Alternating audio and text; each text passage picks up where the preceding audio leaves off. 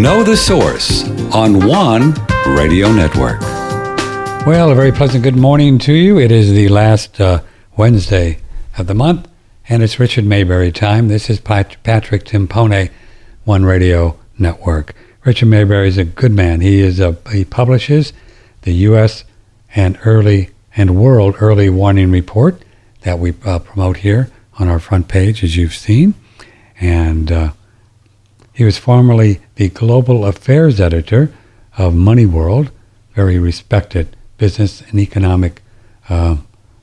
He's a very respected economic analysis guy in America.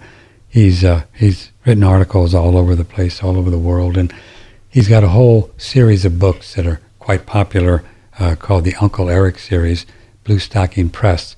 Many of the homeschoolers are quite enamored with them because they're just great. We mention them from time to time, and we'll tell you more about them as we go. And we have a special on One Radio Network for Richard Maybury's Early Warning Report on our front page, and we'll tell you more about that. He's in California, where all the crazies are, but he manages to stay sane. I don't know how you do that out there, sir, out there on the left coast, but you do. I don't know how you do it. Well, what evidence do you have that I'm being successful? Well, because, I mean, you're actually kind of intelligent when I talk to you, and you actually say things that, that have some substance to it. So you're doing something right. Maybe it's what you're eating. I don't know. Maybe what you're eating. Well, Patrick, I want to say before we go further, I sure am glad that you are there. It is so good to have somebody who doesn't toe the line of the mainstream socialist news media. You give people the other side of the story, to help them understand the system of liberty, which is being wiped out by socialism and all the things that attend it, including all the poverty. And I really appreciate you being there. It's great to have an alternate viewpoint. It's an honor for you to come on, because I've been such a fan for so many years. So you think these socialite commie guys are going to take us over, and what's going on? Well, I think they already have taken over, and they did that by taking over the school systems. Right. Back, we've talked about this before. Back in the early part of the 20th century, socialism was the hot new philosophy, and the socialists figure out that they didn't have to make a frontal assault on the system of liberty. They could go around, make an end run on it by taking control of the schools and colleges, which is pretty much what they did. It really worked out well for them, and the schools and the colleges now are just saturated with socialist messages. They're usually kind of covert. They're not, the children are not taught, now we're going to teach you socialism. That's not revealed to the kids or the parents. Right. But that's underlying. It runs through the lessons, and it's had an enormous effect. What I always like to point out to people is, why does the First Amendment to the Constitution include freedom of speech and freedom of the press? And the answer is because we don't want the government brainwashing us. We want a free press out there, and so that people can get fresh ideas and think for themselves, which doesn't happen in countries where the government controls the press. And the socialists in America were brilliant. They just did an end run around that by saying, fine, we'll keep the free press and free speech, but we will control the minds of the children. And they did. They took over the schools. And what people forget is that kids can vote at age 18. So they come straight out of these mass production schools, and they are socialists, and they're at the ballot box immediately without ever being having any real life experience to show them that that system doesn't work. Yeah. And the universities, or as you know, there's just so many challenges going on I know a dear friend of mine has one in the school, and she doesn't want to get the vaccine. She believes it's her choice not to, right? And but they said no. She did a religious exemption letter, and they said no. So she's just going to quit. I mean, she's just going to quit. Wow. Yeah. Amazing. I mean, doesn't the Fourth Amendment, don't we have the security in our persons and property when you talk about these vaccines, right? We do, don't we? Yeah, right. I never know. I can never remember which one of one of those. The Bill of Rights applies, but the Bill of Rights, somewhere in there, it also says, you can't be punished unless you've been found guilty in a court of law. And all of these people out here who are wanting to think for themselves and who do not trust the vaccines, which means do not trust the government bureaucracy that wants them to get the vaccine, they're being punished in various ways. This is insane. I mean, it really... I'm actually working on an article right now for the December issue of Early Warning Report that the COVID is a follow-up, or I should say the COVID restrictions are a follow-up to what Franklin Roosevelt was trying to do to the Constitution in the 1930s and 40s. He was doing everything he could to undermine it, and was very largely successful. And now these COVID restrictions are a follow-up to that, and the American system of liberty is just being demolished. So what did he do to fulfill that kind of mission? What kind of things did he do? Well, he made his first attempt was in the mid-30s.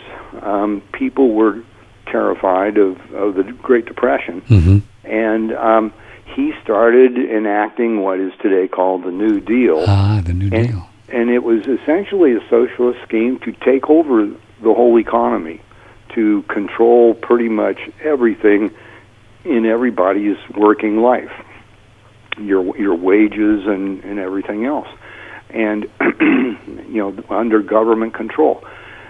And what happened then is very fortunately, the Supreme Court did its job, and it threw out 8 attempts by Roosevelt to undermine the Constitution, and he then went on to try to pack the court. The Supreme Court has 9 justices in it.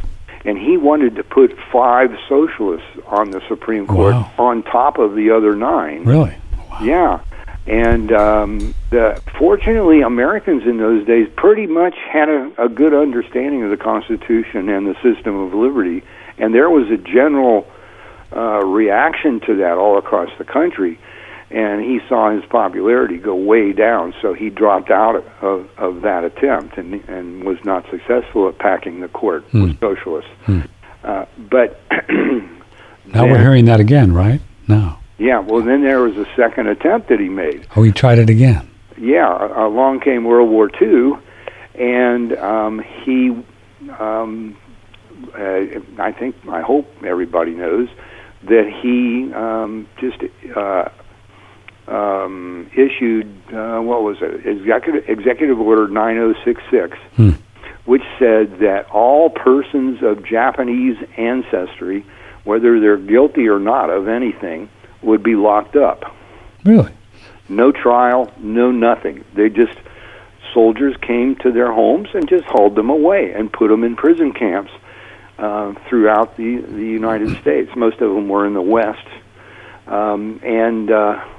These camps, most of them were in very harsh locations, and they were prison camps. There was barbed wire. There were guards with guns and so forth.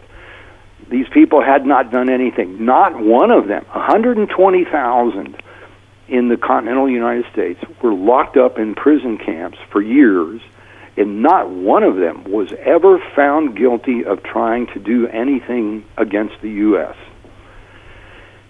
So, that just trampled all over the whole Constitution doing that. And an interesting point about it is that there were more Japanese Americans in Hawaii, which had actually been attacked by the Japanese Navy, than the ones living on the mainland. And the ones in Hawaii, except for about 4,000 of the leaders, they were just they were let go. There was no prison camps for them. 156,000 Japanese in Hawaii, which was actually imperiled by the Japanese Navy. They were allowed to roam free, and they were not harmed in any way. And so you have to ask yourself, well, if Hawaii was in a lot more danger and they were allowed to roam free, why were the ones on the mainland suddenly so dangerous? And of course, it didn't have anything to do with what those people were doing. It was Roosevelt setting a precedent for locking up innocent American citizens without a trial. Wow. That's amazing. And that happened, what was it, 75, 100, a long time ago. Yeah, it was 42. Yeah, 1942. Wow. Yeah, right. Yeah. Yeah, some of those people were locked up 3 years, and they'd never done anything to anybody. And, some of the highly socialist countries now, like Australia and the UK and Canada, Richard Mayberry, they're really talking about separating the unvaxxed and the vaxxed people, right? Uh-huh. They really are. And they're, the unvaxxed people, you're just not going to be able to have as many freedoms as the other guys. Yep. That's really strange, isn't it? It really, especially when you realize. Very scary. Another point I'm making in the December newsletter is that when you understand all of this stuff about how dangerous COVID is and all, which it is. I mean, it does kill people. Lots of things kill people. COVID is one of them. All of this about it being a pandemic and that, it's going to wipe out huge numbers of people. Nobody knows if that's true or not, because all of the statistics that are used to justify those conclusions are government statistics that are tainted by politics. I've been studying economics for about a half century, and I can tell you, anybody who believes a government statistic is a fool. Yeah, it just isn't. Yeah. So,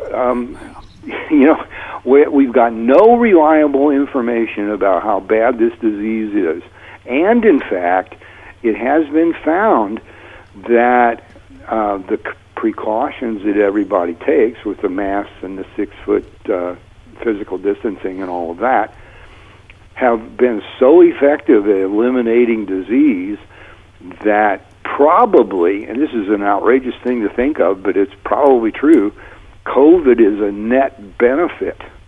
More people have been saved by these precautions from other diseases like influenza and so forth. More people have been saved than have died from COVID. Well, yeah. So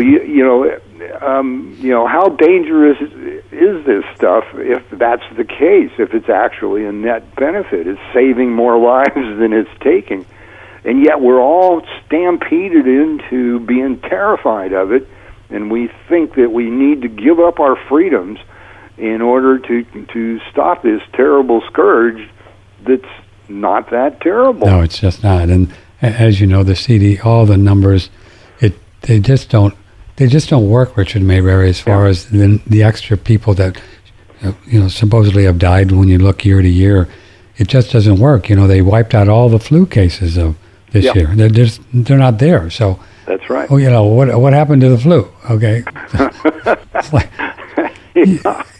so wow, man, I tell you what.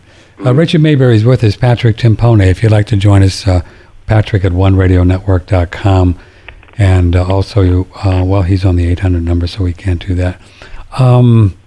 I guess the big deal we really need to think about, and I'm looking at your October-November newsletter this morning, was the amount of money that the central banks have been creating. And this is really the reason why prices are rising, right? That's right. At the bottom, at the bottom. Oh, one thing before I say that, I think you really missed something here, and I have to give you a hard time for this because you didn't tell us to invest in toilet paper 6 months ago. No, you didn't. You missed that one. You just didn't. Yeah. You're right. Well, I did.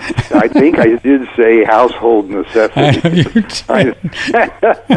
It's like, they're already shorting toilet paper at the store. Yeah. Have you seen that? They're already saying, "Oh, you can only do one of those." It's amazing, man. So the money thing. I mean, and now they're going to probably pass, Richard Maybury, one of these big bills, aren't they? The 3.5 trillion or one of the, who knows, aren't they? Yeah, almost certainly. There's a economic theory that popped up, I don't know when it was, like 8 years ago maybe. It's called modern monetary theory. Mm-hmm. It's an offshoot of what's called Keynesianism. Keynesianism, yeah. Right, which is the economics that's taught in all the colleges, not all the colleges, but almost all of them. And what the bottom line on Keynesianism is the bottom line on socialism, which is no matter what problem you have, the solution is more government. Yeah, well, just more money, and we're going to fix it, right? Yeah, right.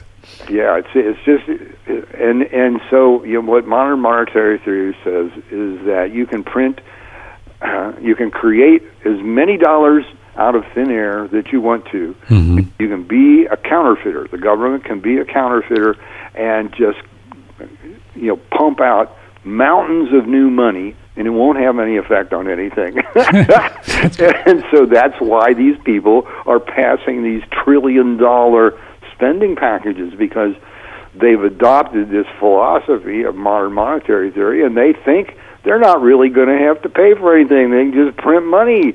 Well, when you print money, money responds to the law of supply and demand, just like everything else does. So when the amount of money goes up, the value of each individual unit of money goes down, and it takes more money to buy whatever it is you need to buy, and that's inflation. You inflate the money supply, and the value goes down, and prices rise. That's what it does. And that's what's going on, and it's started now. It's obviously started. Oh yeah. And it's probably going to get way, way worse. Did John Maynard, John Maynard Keynes, Keynesian guy, did he conjecture that the idea was you could print this money, but as long as you had gross domestic product productivity equal, he argued then everything would be great, right? Yeah. But is that I guess in theory, on paper, that works, no? Well, it depends on what theory you've got. It's interesting to understand that economics is the most prestigious of all of the social sciences because it uses a lot of math, and it resembles physics. And so, and the fact they use some engineering calculations in Keynesian economics. The assumption is that humans are machines, and you can adjust them and fine-tune them, speed them up or slow them down.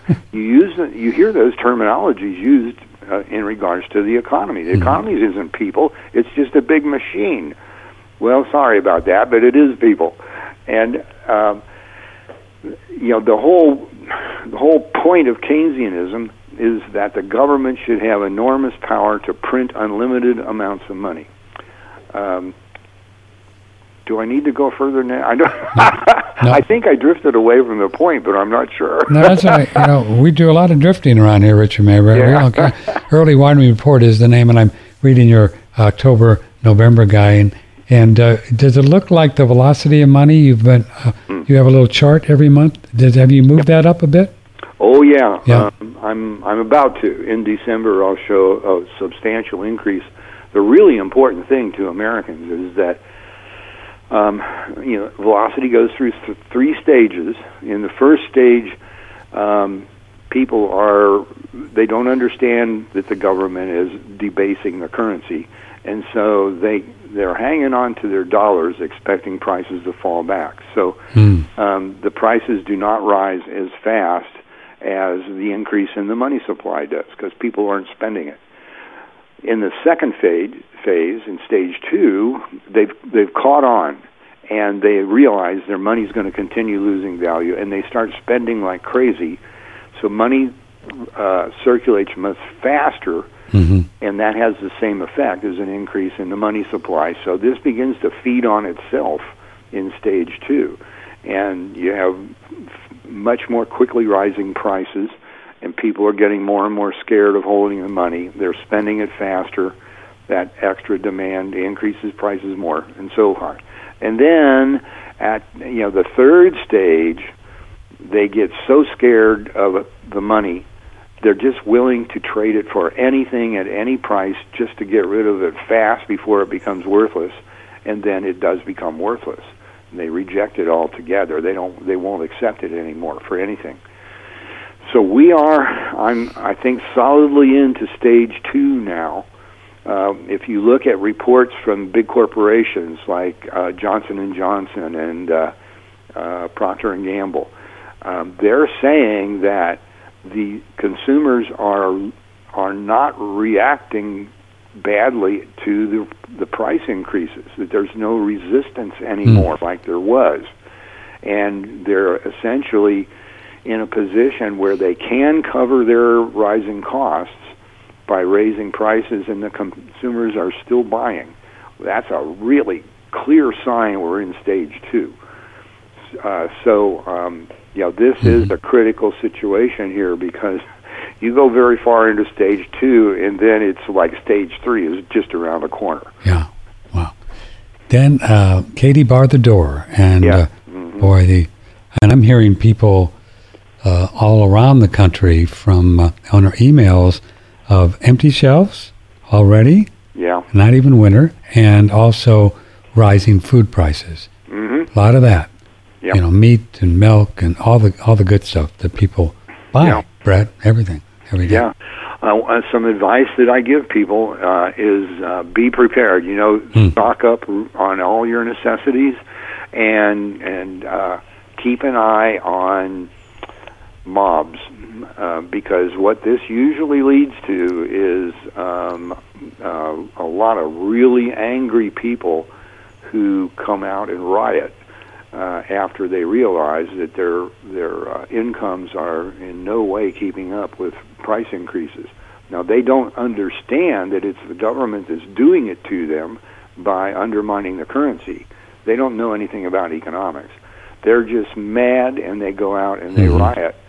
So make sure that you are taking security precautions, and you're keeping an eye on what's going on in your local area and how people are feeling. And usually inflations like this are accompanied by a huge boost in crime. Among other things, people, they got to buy food, so they have to go out and steal. And that's one of the things that happens. So, I don't think we're very far from that kind of a situation now. The Fed is admitting that they don't know what to do. I mean, these are the guys that are doing it, and they're admitting they don't know how to handle the mess that they've made.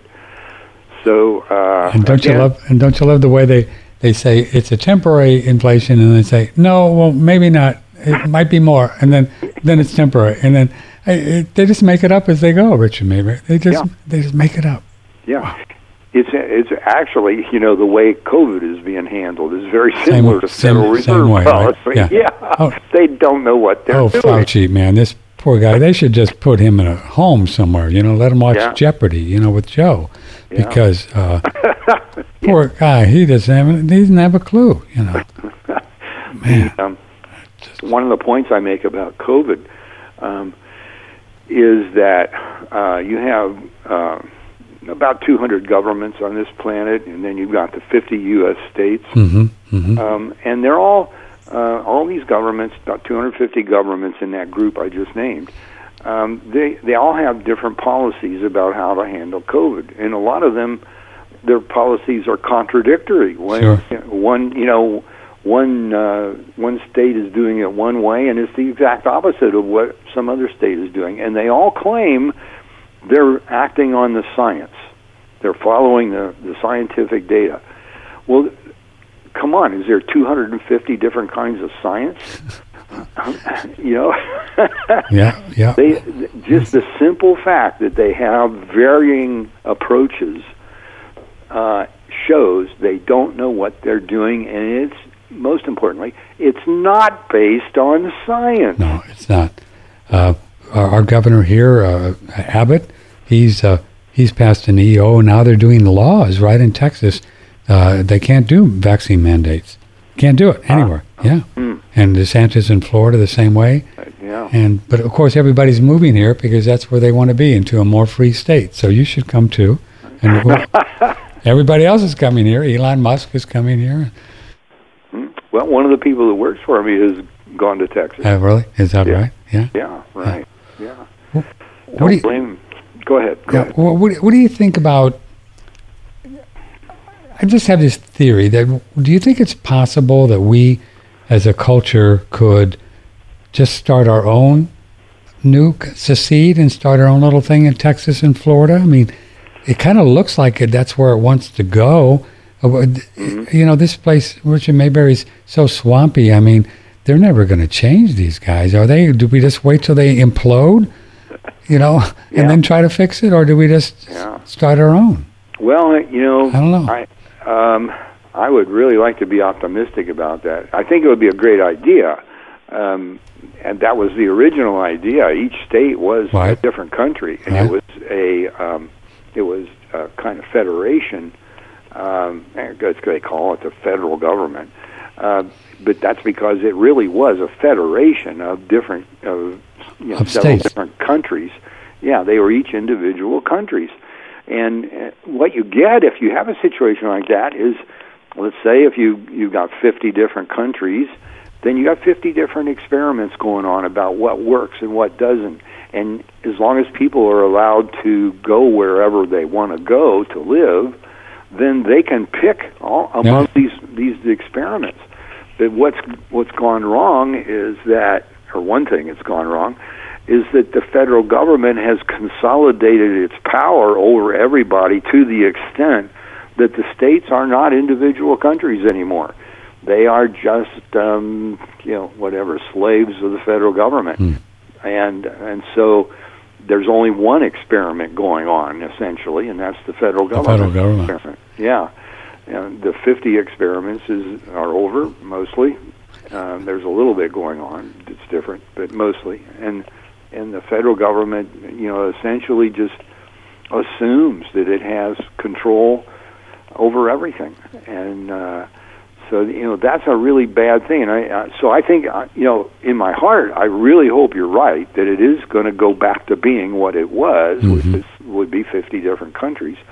But you remember the last time that was tried? Yeah, that didn't end well, did it? No, it didn't. Tell folks about what you're alluding to. Yeah, the Civil War. Civil War. Yeah, that was what was it about, right? I mean, money and trade and what was it? Was it that I learned from one of your books? I think that the North didn't want the South to go outside the country to get some of their goods, right? And they wanted to sell them. That was one of the things. Well, that was going on. That's true. It was a whole collection of things. People today in schools and colleges are taught that the Civil War was about slavery. Sure. Right. And everybody points to the Emancipation Proclamation of 1863. And, have you ever read it? I mean, how many of these people who believe in it have actually read the Emancipation Proclamation? Because what the thing actually says is that the slaves in the area that Lincoln did not control are declared to be free. But in the areas that he did control, they were not set free. That's what the Emancipation Proclamation says. But he gets credit for ending slavery. And how many Americans died in that war? Like 600,000. Oh, it's crazy. Yeah, that's amazing. Yeah, and it really didn't have anything to do with slavery, except Lincoln did admit that he hoped to free the slaves in the enemy territories as a war measure, as in order to wreck the Southern economy. Yes. He did it for that reason, and it worked to a large extent. But as far as freeing the slaves because that was the right thing to do, I doubt that ever crossed his mind. Didn't feel like it. And isn't it fascinating? You talk about how important it is of what they do teach. So now they teach the kids it's about slavery and that the white guys are the problem, right? So then, 50 years later or 20 years later, we have this critical race theory, right? Teaching, want to teach the kids now that the white guys were the problem. Yeah, if it wouldn't have been for us, boy, there wouldn't have been a civil war. Boy. Yeah. I mean, I feel sorry for kids coming out of the government-controlled schools today. I mean, they're just deliberately made dummies. They don't understand anything, and or at least anything that's true. And the schools are just full of propaganda. They're propaganda mills, and the colleges too, mostly. You very seldom meet a kid that really understands anything about this country. Lots of homeschoolers are being born, boy. I've been reading some stats, and you watch, these people are going to try to stop some of the homeschoolers. I said, no, you can't do that. Yeah, you mean they're trying to? Well, there are places that are wanting to put more regulations on them, right? Oh. You got to do this, you got to do that, and of course, of course. Yeah, we can't allow anybody to be free in this country anymore because they might do something wrong. We're talking with Richard Maybury. Richard is here once a month on the last Wednesday, and his early warning report is a great newsletter that we talk about and mention. We have it on our front page. And tell folks a little bit about, like in the October-November one, this is great. You go through some of the different stocks or equities that are actually paying dividends, right? Yeah. You look at that. So you guys really look at stocks and equities that you recommend, so people are just not throwing mud up against the wall. Right. You've got you got to do something with your money that's earning income that has some chance of staying ahead of inflation. And so I offer 4 stocks that are high quality stocks. No, 3 stocks. And then I also mentioned you might consider the Treasury's inflation protection. Oh, the tips. Yeah, the tips. Yeah. I don't like them very much because they're indexed to the Consumer Price Index, which is a lie. Come on now, they wouldn't lie to us now. Really? Really? The government lies? Gosh. Oh, my God. I'm shocked. Yes, that's right. I'm just shocked. Yeah. But anyhow, the 3 stocks that I recommend that have good incomes are Walgreens Boots Alliance. Mm-hmm. Symbol is WBA, and Medical Properties Trust, which is MPW, and Valero Energy, which is VLO. These are all good companies, and they have nice yields, way past what you can get in a bank. And they're old companies, well established. It's not to say that they're risk free, because nothing is risk free.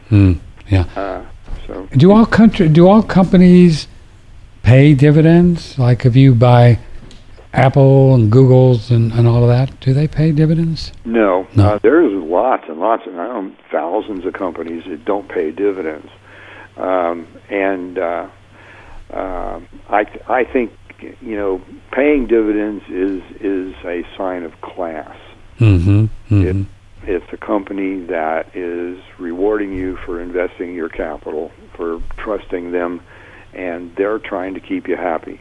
When a company's not paying dividends, that raises an eyebrow to me all the time, because, well, among other things, if they're not paying dividends, then are they exactly breaking even? No, that's not possible to do. So probably they're using all that money, and there's not any left for dividends. Yes, sir. If the market would take a big hit in the next 6 months or a year or something, which I guess it could if people get scared, and who knows, right? Would these companies, Richard Maybury, that are taking dividends, and the kind of companies that maybe Buffett or something invest in, I don't know, I may be off track with Buffett, but doesn't he look at really solid companies as well? Would they withstand a big hit more than the others? Their market price probably would not. If we're talking big hit here, I assume like say 10 or 20%. Yeah. Okay. They would probably be affected, and their market price would be. That doesn't mean the company will be. The stock is not the same thing as the company. The company may just keep humming right along and make profits, and everything's wonderful. It's just that the value of the stock dropped because people are afraid. Yeah. They'd rather have cash than stock, which is a logical thing to do in some cases. It's just the one thing you got to understand is that an economic system is the result of its legal system. And you cannot have a stable economy or a stable financial system or a stable investment portfolio of your own if you have a legal system that's always changing, which the American legal system is. The government is forever changing the rules of the game. It's just like when you're investing, it's like playing in a baseball game where somebody's changing the rules every 5 minutes. And so you've got to be on your toes. You've got to have a broker or a financial advisor who's watching things for you day to day. In front of that screen 8 hours a day, watching what's happening to your money, because the government is going to stir things up. They're going to screw things up. These laws that they pass have no relationship to what's really happening in the world or what human beings really need. It's all about buying votes for the next election. Yeah. So governments make the economy more and more unstable all the time, which makes all of the investments more and more unstable all the time, including your bank account. You might have a CD in a bank or even a checking account. The money that's in those accounts is changing value. It's falling. So those kinds of investments are sure losers. So you don't have any kind of stability. There used to be a day, like 100 years ago, when America was pretty much at its peak in terms of rate of economic advancements and all, and the government didn't interfere in much of anything. And in those days, all you needed to know was gold-backed bonds. You could walk into a brokerage or a bank and say, I want to take my savings and put them in gold-backed bonds. And that's all you needed to know.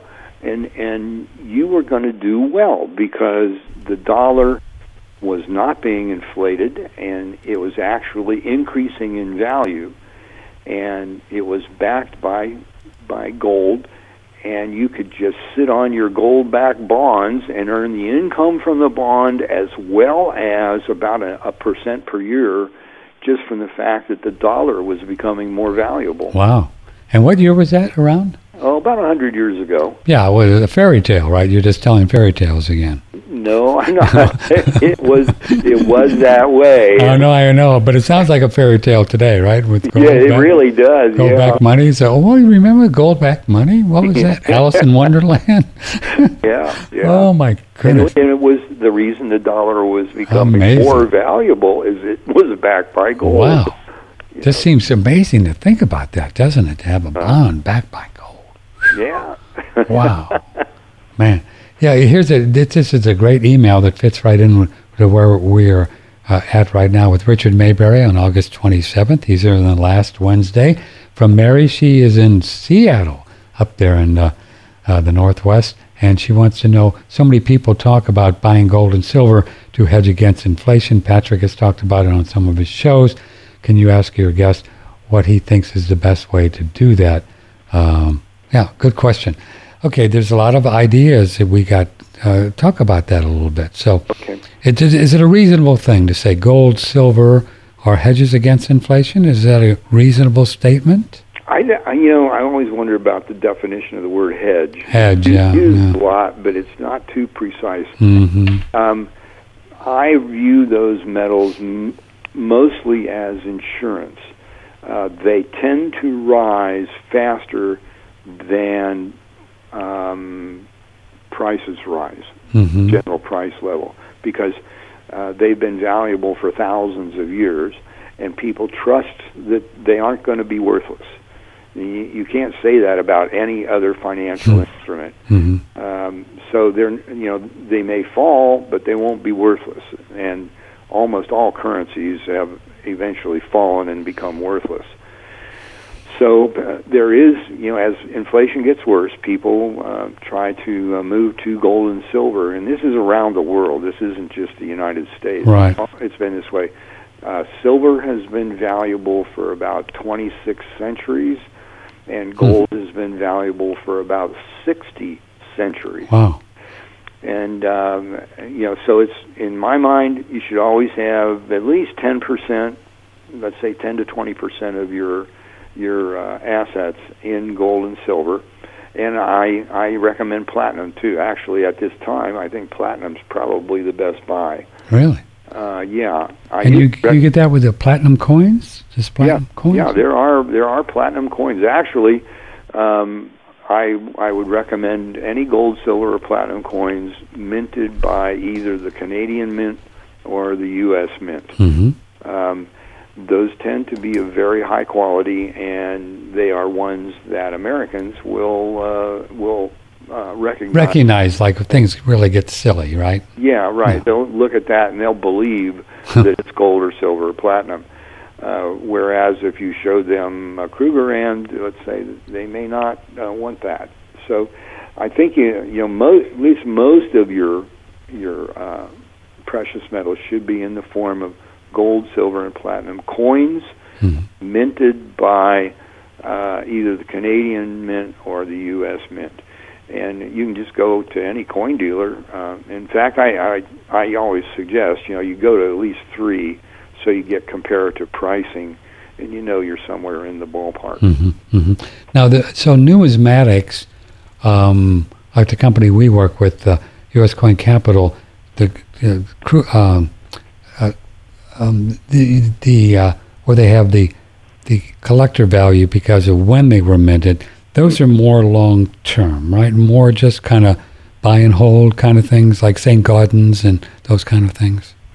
Yes, I'm talking about the bullion coins. You were talking about bullion coins before, right? Right. And the numismatic coins. Do you like those too?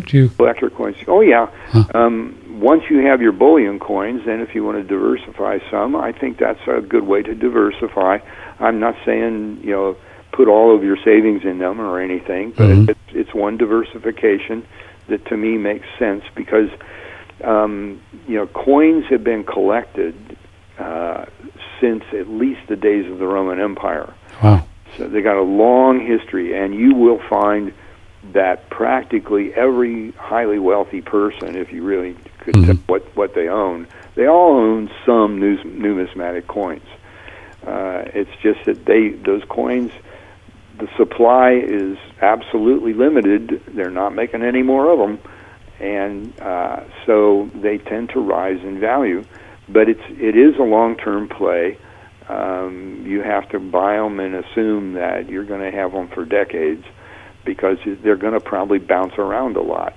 And just one of those things, you buy it and put it away, and you pat yourself on the back for being farsighted. Yeah. And again, the bullion coins are that way too. They should be the first thing you get into because the metals themselves are so dependably valuable, which almost nothing else is. Even real estate, there have been cases where real estate has become worthless. And that's not the case with the precious metals. And so, but you, another email, and this is from Rhonda, is it safe to have your money in the banks? Thanks for the show. Yeah, that's interesting. I mean, we've heard people that say that there could be times when the banks can actually come in and help you pay for their misdoings. What do they call? Isn't there a word for that? What do they call that? There is a word for that. Stealing. I think it's called stealing. But it's true, isn't it, Richard Maybury, that when we put our money in the bank, we're really loaning it to them. It's their money, isn't it? I mean, they can take it when they want, in theory.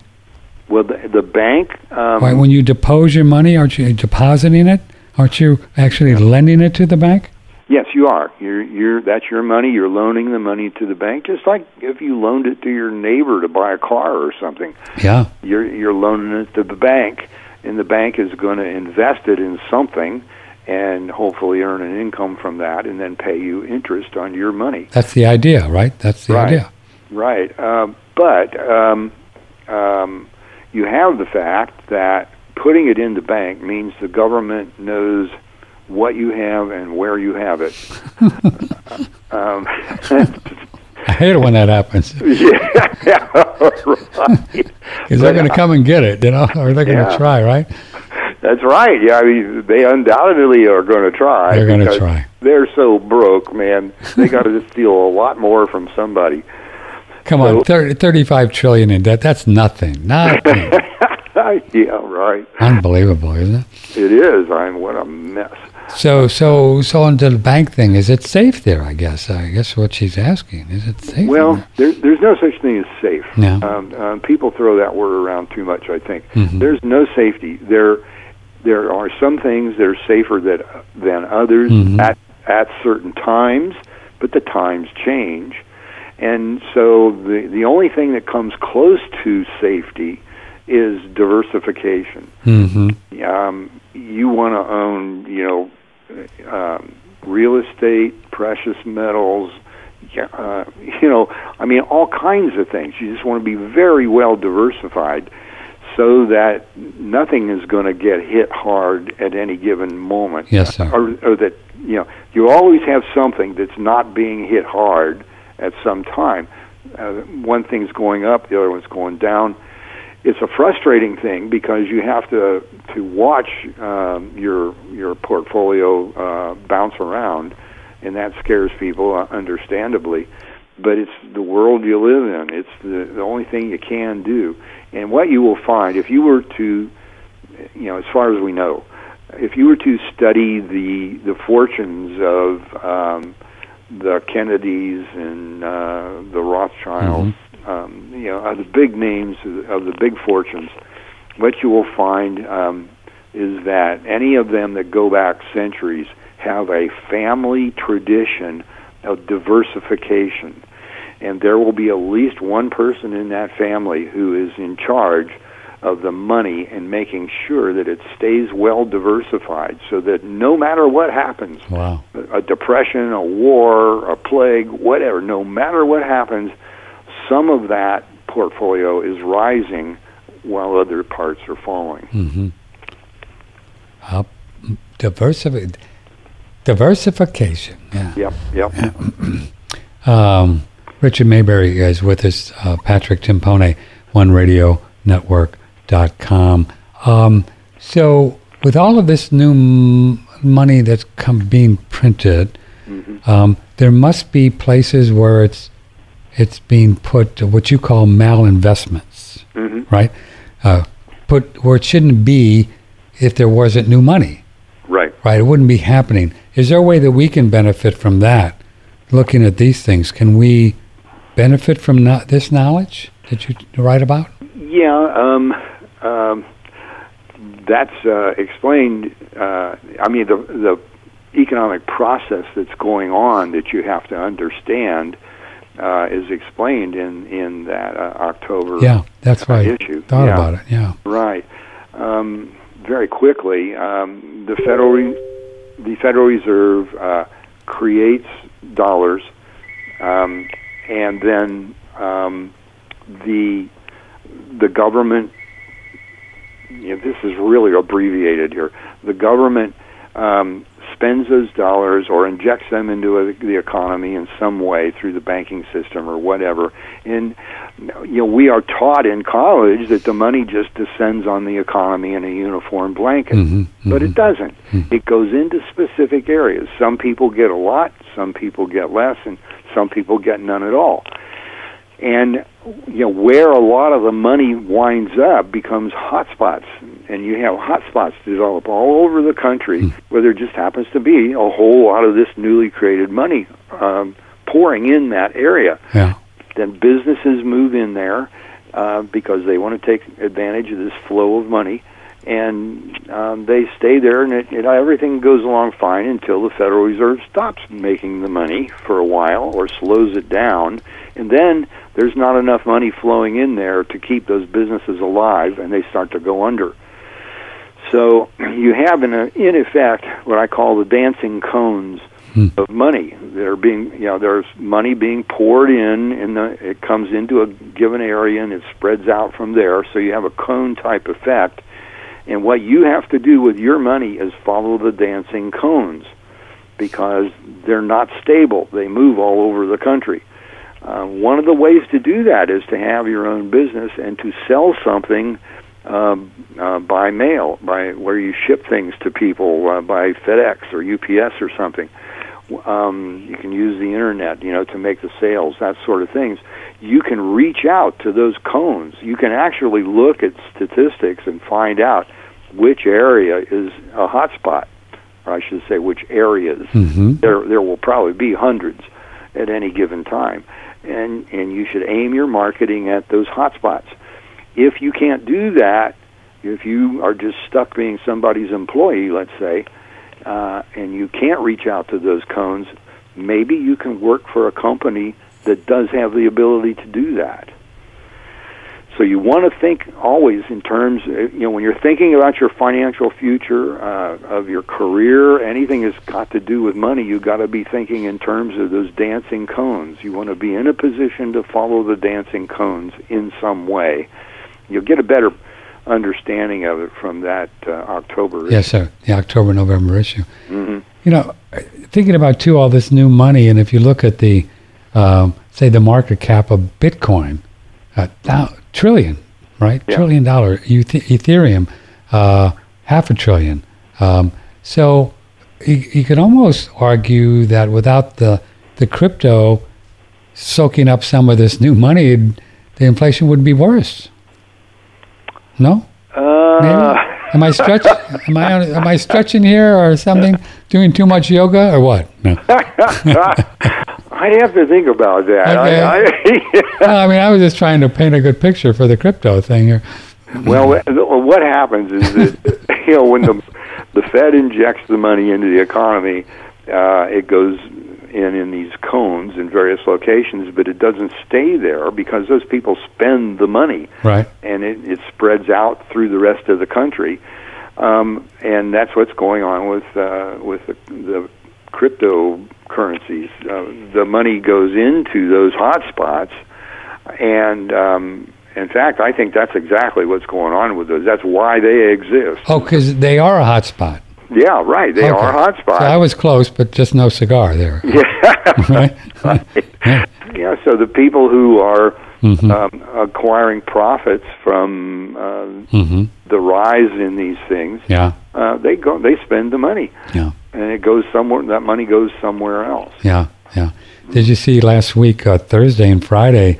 I was kind of following it. Donald Trump did a SPAC, which is some kind of just a SPAC, Richard Mayberry, where they just raise money, right? Because he's going to do a media thing. He's a smart guy. He's not, didn't fall off the turnip truck. He made $4.8 billion on Friday. He had a good day. Are you kidding me? $4.8 billion.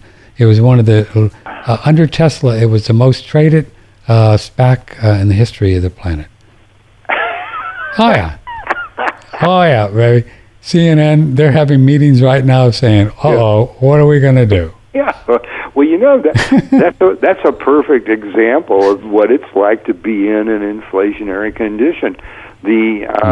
When you have the government, any government in any country, pumping money into the economy, yes, sir, the way is happening here, it goes someplace, and that someplace is going to be a hot spot. And what Trump is doing right there is grabbing up a whole bunch of that newly created money and taking advantage of this crazy insane system.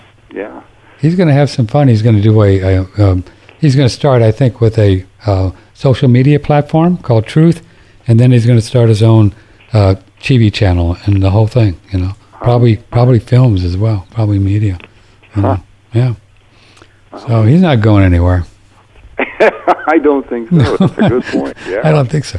So I don't know about these 100 million people that are just still feeling a bit not under the weather with these people in the White House just doing these crazy things. What's going to happen to these folks? Are they just sitting around? I mean, have you heard anything around the campfire? You mean in regards to the 100 million people that thought they got cheated out of an election and like Donald Trump? I think America has been split more drastically than at any time since the Civil War. Really?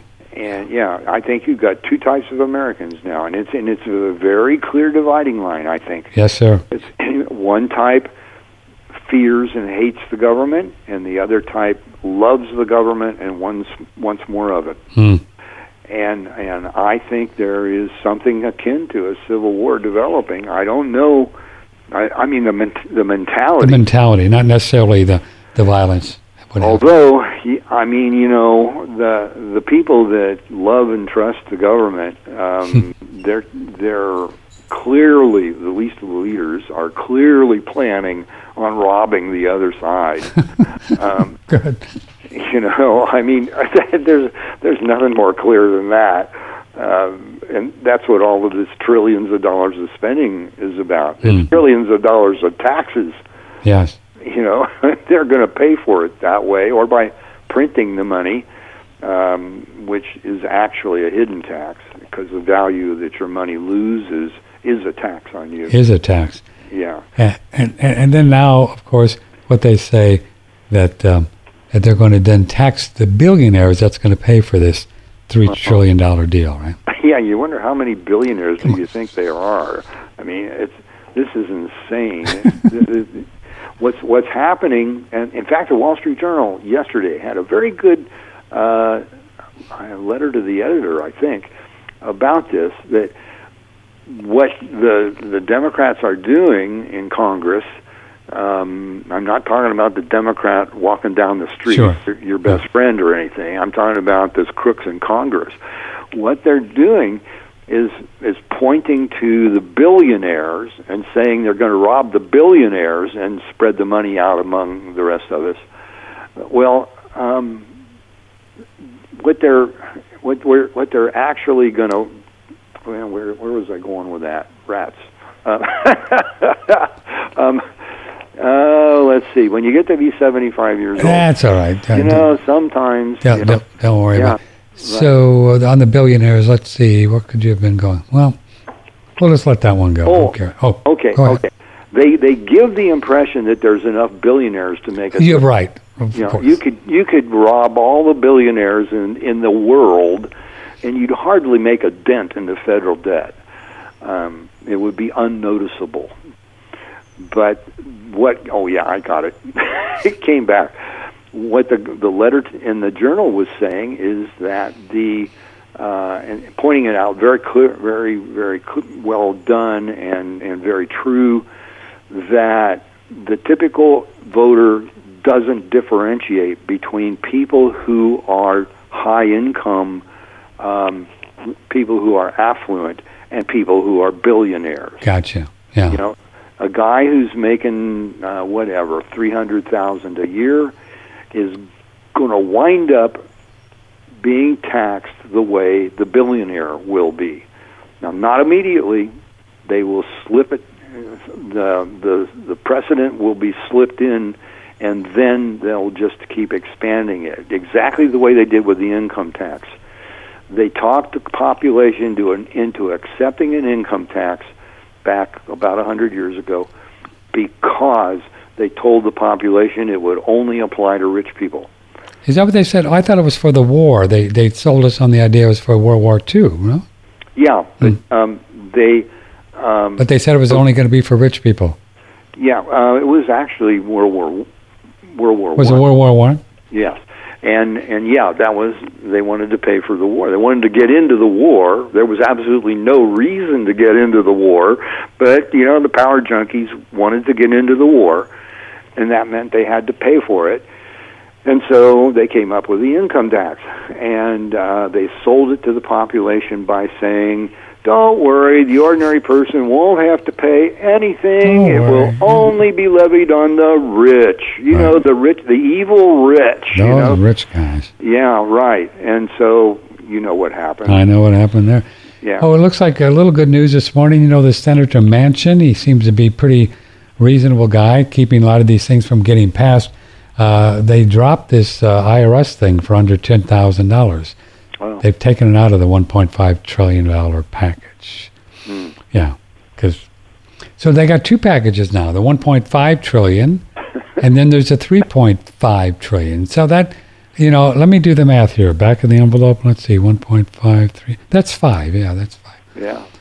An interesting observation I've made is that if you go back about 15 years, you will find that the only people who use the word trillion were astronomers. Astronomers, right? Yeah. Yeah, right. And now we throw it around like nothing. It's just, it's like, those 12 zeros. We got that. Yeah. No problem. We got 12 zeros. Well, here we are. So you're in California, and you got a little mini farm going for you there. Yeah. And you were telling me that you're actually having some challenges, even getting parts for things because they're out in the middle of the ocean. Yeah, right. Yep. It's what's interesting. In the October issue talks about this. There was an article written in Industry Week back in April, and by a guy who is an expert on China, and he said, look out. This feud between Washington and Beijing is getting hotter and hotter, and one thing the Chinese government is going to do to get back at Washington is create artificial shortages in the United States. Now, this guy wrote that in April, and by gosh, he just hit the nail on the head. He was absolutely right. Now, that's not the only reason. No, there's other reasons as well, right? Right, but that's kind of the beginning of it. It triggered it off, is the Chinese starting to cut back. They just deprioritized shipments to the United States, used the ships to go elsewhere, but not to the U.S. And then, as you know, your wonderful governor, Mussolini, we call him Mussolini. Yeah. He passed some kind of thing a couple of years ago with the truckers, wanted them to have so many different things for their trucks, and energy, this and that. And the truckers are just not having it in California, and there's just all kinds of containers, thousands sitting on Long Beach right now that they won't pick up. Yeah, right. So that's adding to it as well. Yeah. And why we should have invested in toilet paper 6 months ago. Yeah.